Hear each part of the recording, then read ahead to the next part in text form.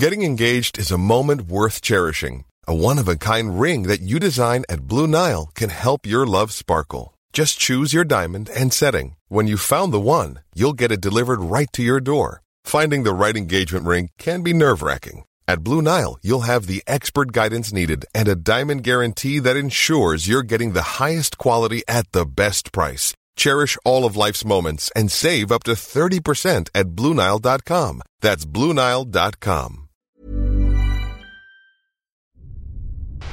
Begin transmission in 3, 2, 1. This is Naked Astronomy. Each month I strip down interesting developments in the world of space.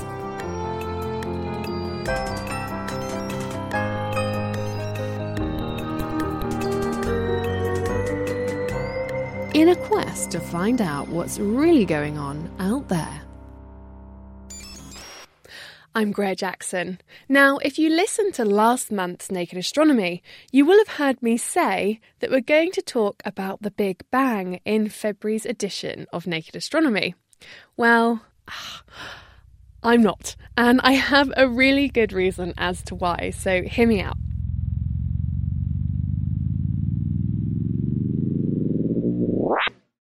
That is the sound of something that scientists have spent decades trying to find, and it's something that scientists have been saying is probably as exciting, if not more exciting, than the discovery of the Higgs boson, the so-called God particle. And this month, they announced that they'd found it. Ladies and gentlemen, we have detected gravitational waves. We did it.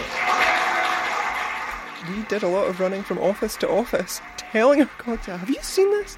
You know, it's amazing. So it was pretty fantastic. We'll have a whole new way to look at our universe, which is pretty exciting. It's as if we are now listening to the sky as well as seeing it.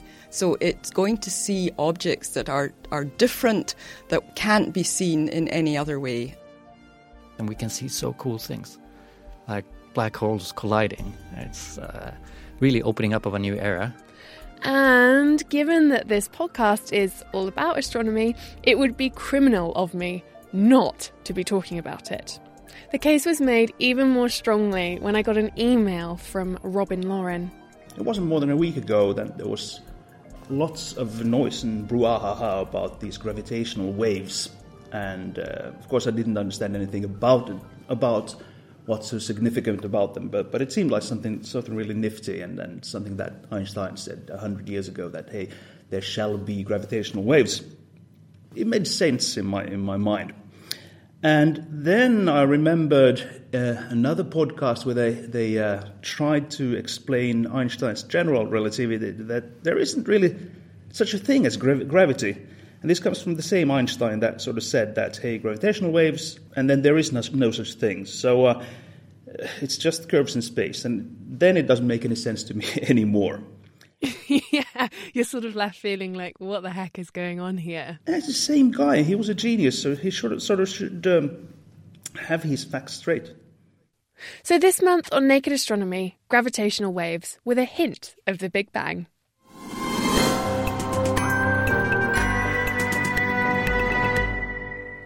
Okay, gravitational waves stripped down bare. Here we go. They're like waves in the sea or ripples from a stone dropped into a pond. There's a ruddy, great big event in space, like two black holes colliding, or even the birth of our universe at the Big Bang. If we're continuing with our pond analogy, a massive stone, heck, a boulder, would have been dropped in, and you can imagine loads of ripples propagating out. And this disturbance creates waves and ripples across the fabric of space-time. So, if you dance around like me, you're actually creating gravitational waves.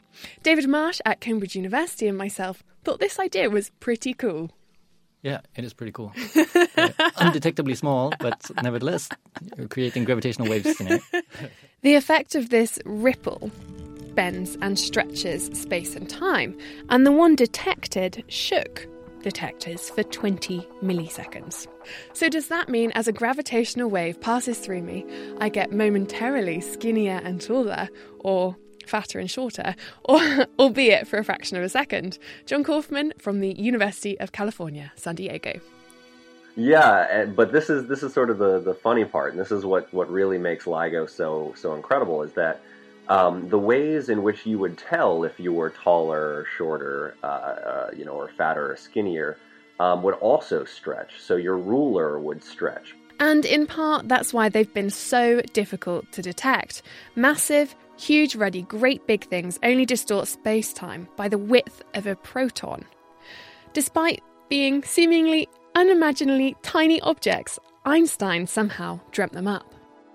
Gravitational waves are a prediction from Einstein's general theory of relativity, which he produced 100 years ago.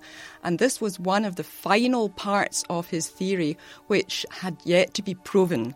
And now that we have made this dissection, we have proved that gravitational waves exist 100 years after their prediction. Very timely indeed, isn't it? Was that deliberate? No, it's not deliberate, of course, but it is very timely, and it is wonderful that has happened on the 100th anniversary. Norna Robertson there from Caltech University. By the way, we will be hearing more from all these guys later in the programme in more detail, so just bear with me. Now, Isaac Newton explained how an apple fell from a tree, that objects with mass were attracted to each other, but not why. And this is where Einstein comes in. Einstein said, hey, the reason they're attracted to each other is because massive objects bend the fabric of space-time. David Marsh again. One way to think about it is that space-time is like a mattress, if you wish. And if you place a very heavy object on this mattress, it will sink down and the mattress around it will bend upwards.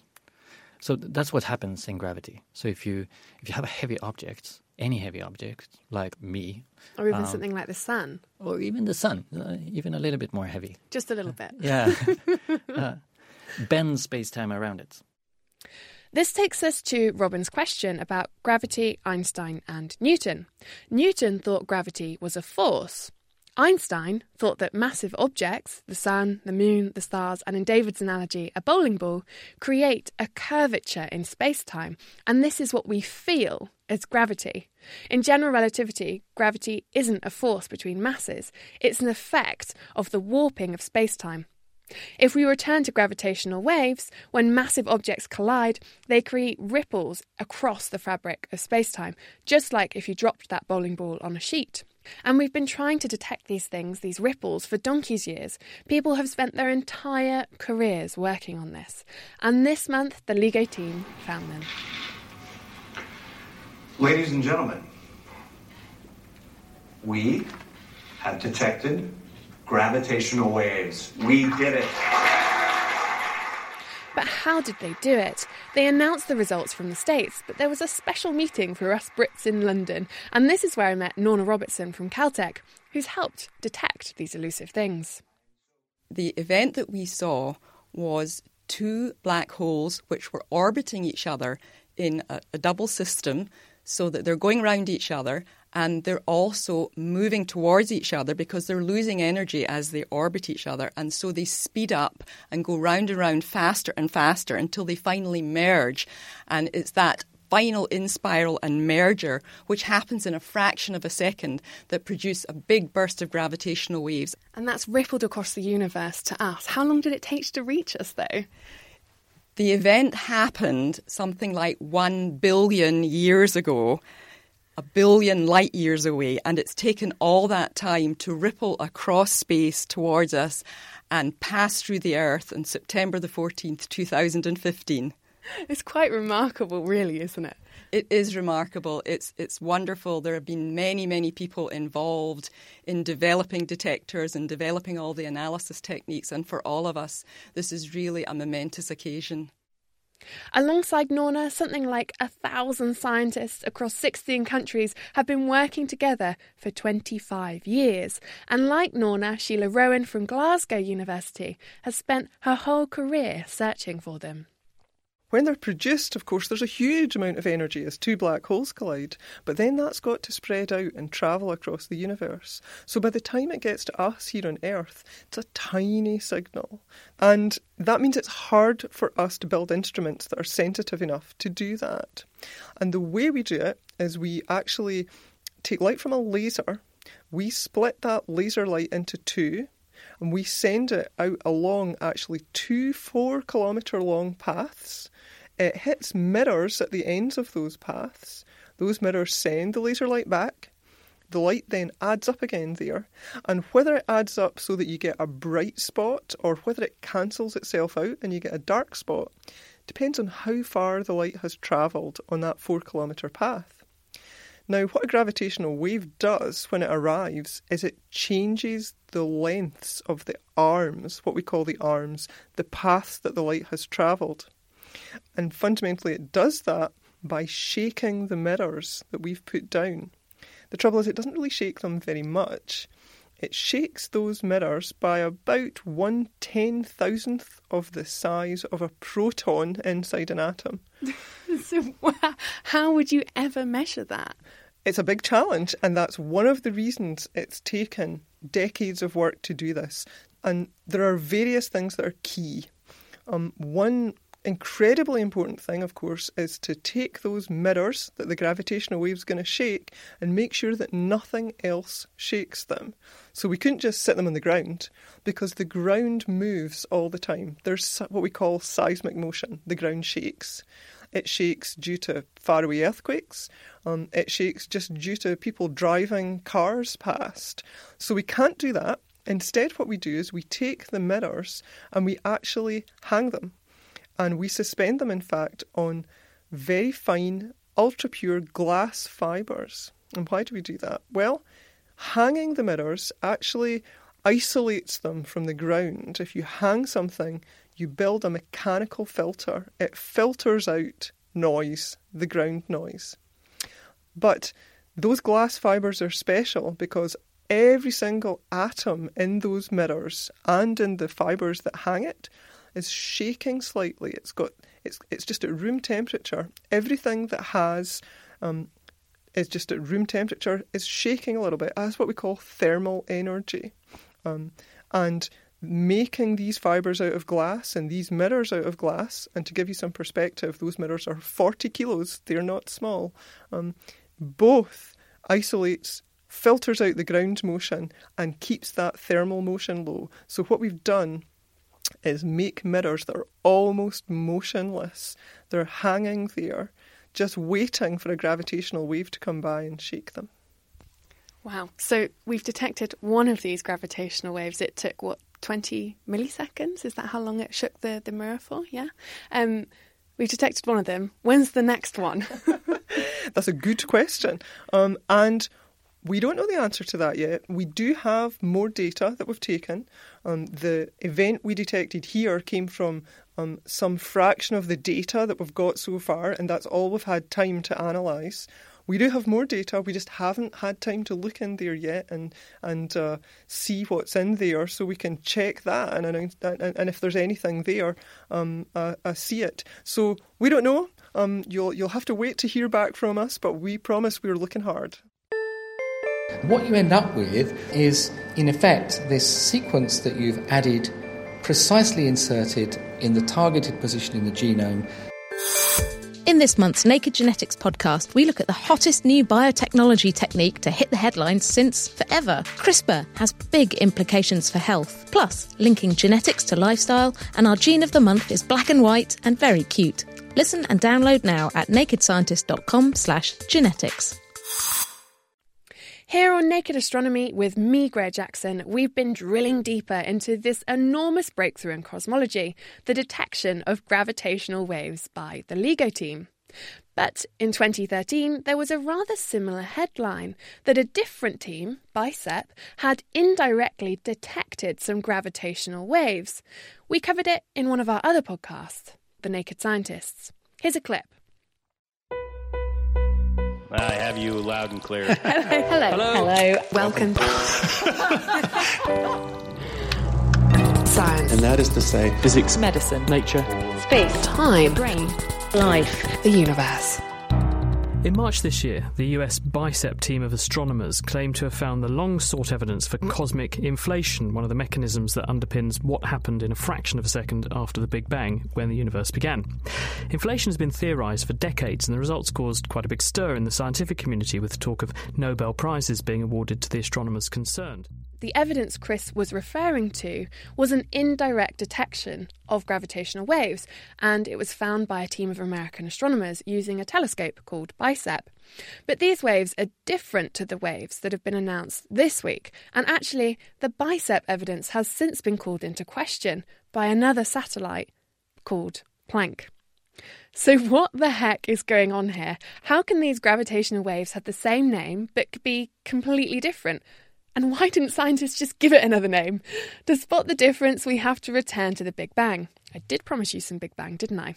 And a theory called inflation. This explains how the universe went from being something teeny, tiny, to the massive expanse that our universe is today. So my name is David Marsh, and my title is Stephen Hawking Advanced Fellow / Senior Research Associate at the Center for Theoretical Cosmology at the Department of Applied Mathematics and Theoretical Physics at the University of Cambridge. I feel like I've got your postal address, yeah. That's a big, long title. It's a long title, yes. Does that mean you work with Stephen Hawking then? I met him, but I don't work with him at the moment. No. Oh, well, there you go then.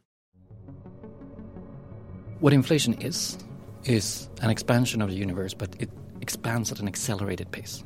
So each block of space at any given moment of time creates another block, say, of the same size. And then those two blocks each creates one block. And then you have 4 blocks, and then these 4 blocks create another 4. And then these 8 creates another 8 and so forth. Your maths is much better than mine. And so it's an exponential expansion of space. Inflation is driven by some energy density. And quantum fluctuations in this energy density on very, very small scales get stretched during inflation because space expands and everything gets stretched with it.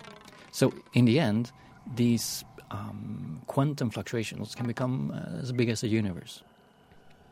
A quantum fluctuation is a change in the amount of energy in a point in space for a period of time.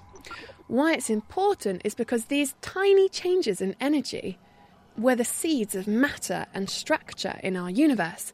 In other words, these fluctuations created galaxies, stars, planets, and, as it happens, gravitational waves. These tiny fluctuations have now been stretched with inflation and are absolutely huge and pretty much undetectable, as David was just saying. So in the end, these quantum fluctuations can become as big as the universe, or even bigger. That's a bit mind-boggling. How do we know that they're there if they're on that sort of scale? Yeah, so that's the thing. If we wouldn't have any observational evidence for it, most of us would have just dismissed this as a theory. But now the funny thing is about the CMB is that in the theory of inflation, these stretched quantum fluctuations is what is responsible to the small temperature fluctuations that we see in different directions of the sky. So when we look at the sky at microwave wavelengths, we would see the cosmic microwave background, and it would seem almost completely smooth, almost having the same temperature everywhere. And so we can compute the temperature. It's 2.7 Kelvin. So it's, minus 271 degrees. Pretty cold then. Cold, yeah. And then you can compute it. You can first, second, third, fourth. And then at the 5th digit, you see that it starts to vary if you look in different directions of space. So at that level of accuracy, or at that level of the temperature, it starts to fluctuate in different directions. So those are the fluctuations that come from quantum fluctuations in the early universe. And you know who's looking up to the sky, to the cosmic microwave background for days on end, trying to detect some evidence for inflation with gravitational waves? Meet John Kaufman from the University of California, San Diego. The name of the telescope he uses is BICEP, which makes John, in my mind, Bicep Man. the inflation theory, the sort of bang behind the Big Bang, our best understanding for how the universe came to be. And so this would send gravitational waves rippling throughout the universe. We don't look today, using something like LIGO. We look about 13.8 billion years ago, when these waves would have been much, much stronger, at the surface of last scattering, this cosmic microwave background, which is the transition between the very, very hot, dense early universe and the universe that's a lot more recognizable to what we see when we look out with our telescopes now. In other words, these gravitational waves would have left an imprint on the CMB, hotter or colder patches. And this is what John is hunting for with his telescope BICEP. However, it's located in a rather inconvenient place, the South Pole. What you can hear is a video of John and colleagues heading out on a skidoo to the telescope. They're wearing so much clothing that not a bit of flesh is visible, despite it being a beautiful blue-skied and sunny day. It can be grueling, but I like it down there. It's so unique. It's really alien. You really feel like you're on a different planet. There's nothing recognizable. When you're at the South Pole, there's no features. There's no plants. There are no animals. I mean, there's no insects. Imagine a world where there's no flies or spiders around. What I want to know is, why weren't there any penguins? Yeah, nothing can survive at the South Pole. So when you're looking at the cosmic microwave background, the CMB, what are you looking for? Well, what our telescope does is we look for correlations on our patch of sky, and we measure the temperature of the cosmic microwave background, the E mode polarization, and the B mode polarization. So this is a very different kind of telescope than sort of what you would imagine when you think of a big telescope. It's actually relatively small. It's only a couple meters high and about 30 centimeters across the focal plane, where all our detectors live. And it's not a big dish. It's a refractor, kind of like what Galileo used to stare up at the sky. Just a couple of lenses, and then instead of an eyepiece, it's these superconducting detectors, this advanced technology that we used. For example, for BICEP 2. And so with BICEP we didn't detect anything, but BICEP 2 was already in the works, which was going to add about a factor of 10 in terms of sensitivity. So 1 year of BICEP 2 measurement would be equal to 10 years of BICEP 1 measurement. Mm-hmm. And so this polarization you're looking for, what's that? How light is an electromagnetic radiation, it means that there's an oscillating electromagnetic field, and if it has a preferred direction that it likes to oscillate, if you imagine you hold a string and you whip your hand up and down, you're creating a wave on this string that's polarized in one direction, the up and down direction. If you whip your hand left and right, you'll create a polarized wave left and right. It just means that there is a preferential axis to the wave that you've generated. Okay, and that's what you detected. Right. Only gravitational waves can create B-mode polarization at this time, at this cosmic microwave background time. And it became clear relatively early on that we were seeing something. And none of us believed it. We all expected it was some sort of systematic contamination. And so we set about for a long time to just try to convince ourselves that what we were seeing wasn't real. And all sorts of crazy ideas of what this could be, including one of my favorites, which is the communication satellite that we use for internet at the South Pole, might have been interfering with our telescope. So we ruled that out. We ruled everything we could think of out. There were no bad ideas. And when finally everything was ruled out, it looked like this must be on the sky. And so, of course, that was very exciting. None of us, the excitement took a long time to build up because we were so convinced that it was wrong, that there was nothing there. And so even as we're writing the paper, it was just sort of, well, all right, we see this thing. It looks like it's real. Let's just move on. We'll keep going. We'll keep doing science. And then of course, we published and we made the announcement. It was very exciting, and it was starting to hit me that this is something that people might be interested in. People, not just us. Articles started popping up, New York Times, then NPR, then everything, all sorts of news sources from reputable to crazy ones. We're all starting to talk about it, and there was so much interaction going on that I was just too excited. I just wanted to shout it from the mountaintop, and then things got very interesting. Things did indeed get interesting. Why? Well, because of dust. Yep. You heard me right. Dust by supernovae or comets and so on all create dust. And this dust can create the same polarization in the CMB as gravitational waves. When BICEP was being conceived, the idea was you look at the most empty patch of the sky. And the question, of course, is, well, what do you mean by empty? And what we looked at were maps of dust. And you say, oh, here's a big hole that's visible 24/7 from the South Pole. Let's do that. And what was done up until our measurement was you looked at the intensity of the dust. You expected some amount of polarization, and you calculated the level at which this would contaminate the signal. And this was way, way below anything that we had seen. So all these were models. But it all looked like this dust level would be tiny.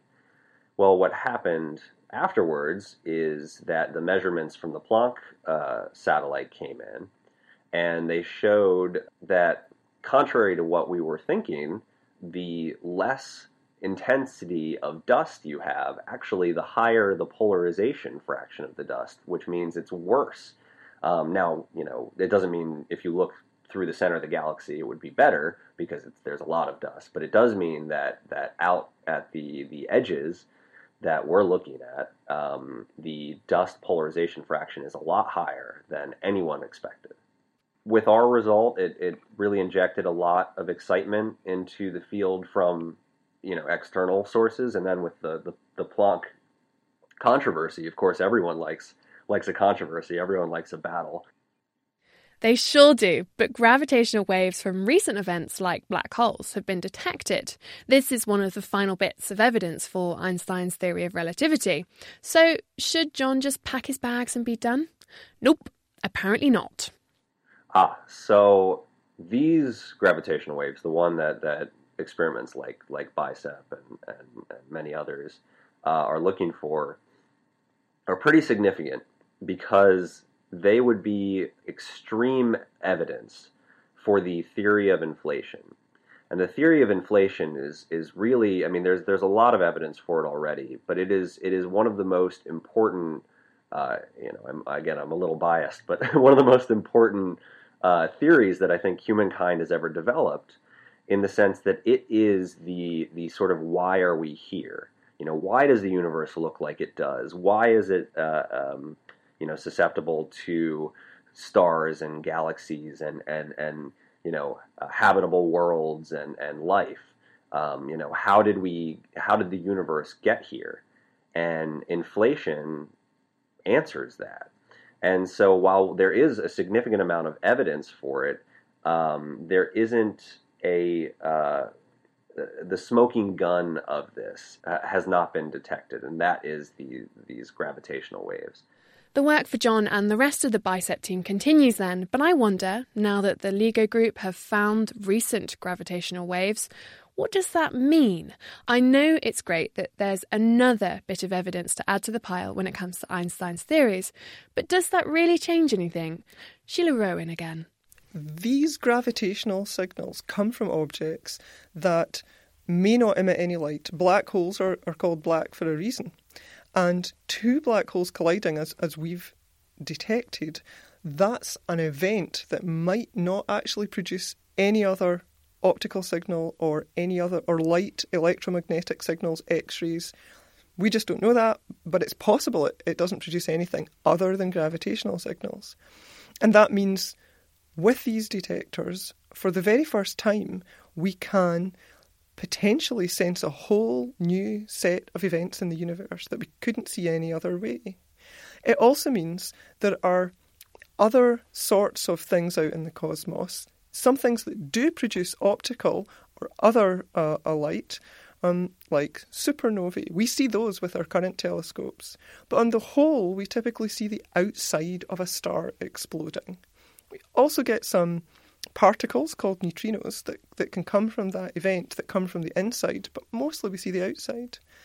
Gravitational signals, because of the way they're produced, they come from the actual matter, the mass in that star exploding. And so we might actually be able to get insights into the mechanism, what actually happens inside a star when it explodes. We have theories for that right now, but we don't actually know. We also may see whole different classes of things, types of events like neutron stars, very exotic stars. We don't know exactly what the material is inside a neutron star. It's under such pressure, high density, we couldn't even try and replicate that on Earth. Space for that is our laboratory. Neutron stars smashing into one another, a neutron star being eaten by a black hole. Those are all fascinating things to try and see the gravitational signals from. And as we improve our detectors, make them even more sensitive, we will be able to sense these kinds of things of an even larger volume of the universe. Right now, we're just starting to be seeing these things, hearing these things, in fact. But as time goes on, we'll see further out, further back in time. And possibly one of the most interesting prospects is what we don't know.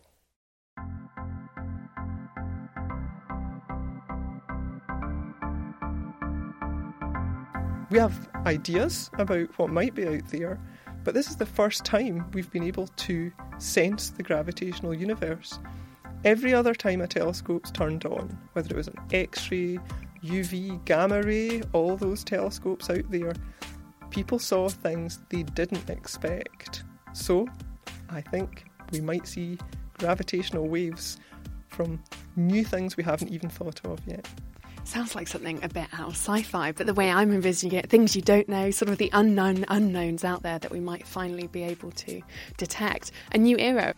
I think that's right. It's a whole new way to do astronomy. I think that's going to be very exciting in years to come. This is a fantastic field to work in.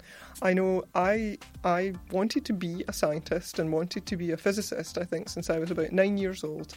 And when I was young, I couldn't think of anything more exciting to do in life than spend it studying these big questions in the universe. When you go out and you look up, where did it all come from? What's out there? How far does it go? And I've been lucky enough that I've been able to spend my life working in this area and doing that. And I hope it's a fantastic life. And I really hope that we'll see more smart young people coming into physics and wanting to follow this path, because it's a fantastically enjoyable thing to do. Watch this space then. Or as my colleague in Glasgow often says, watch this space time. God, don't you just hate it when someone beats you to a punchline? Anyway, I hope that just about wraps up any loose ends when it comes to gravitational waves. I wanted to say a huge thank you to all the people you heard from today who've given up their time for free and let me interview them. That's David Marsh, Norna Robertson, Sheila Rowan and John Kaufman. You are the dream team. Now, before I say adios, I want to do a quick shout out for those of you who got in contact after the relaunch of Naked Astronomy last month. You know who you are. It's always really heartwarming to hear from you. Somebody's listening. Yay! And they took their time to email me with what they liked and didn't like. Double yay. So if you want to, and no pressure, you can email me. You'll need a pen and paper though, because my name is not so easy to spell. Ready? It's Graiha, GRAIHAGH @thenakedscientists.com. Okay, I'll look forward to that. And in the meantime, if you're wanting more amazing science content, you should check out our main podcast. This month, we've been looking into caffeine. Is it good or is it bad for you? We've done a science of dating, but also loads more cosmology stuff, like a mega packed show about black holes that my colleague Georgia put together. You can find us on most podcasting platforms. Just search Naked Scientists or head to our website, nakedscientist.com/podcasts. Thank you to Duke Deck for the music and to Anthony Baggett, who composed my theme tune music. Thank you so much for listening, and I'll be back next month with more Naked Astronomy.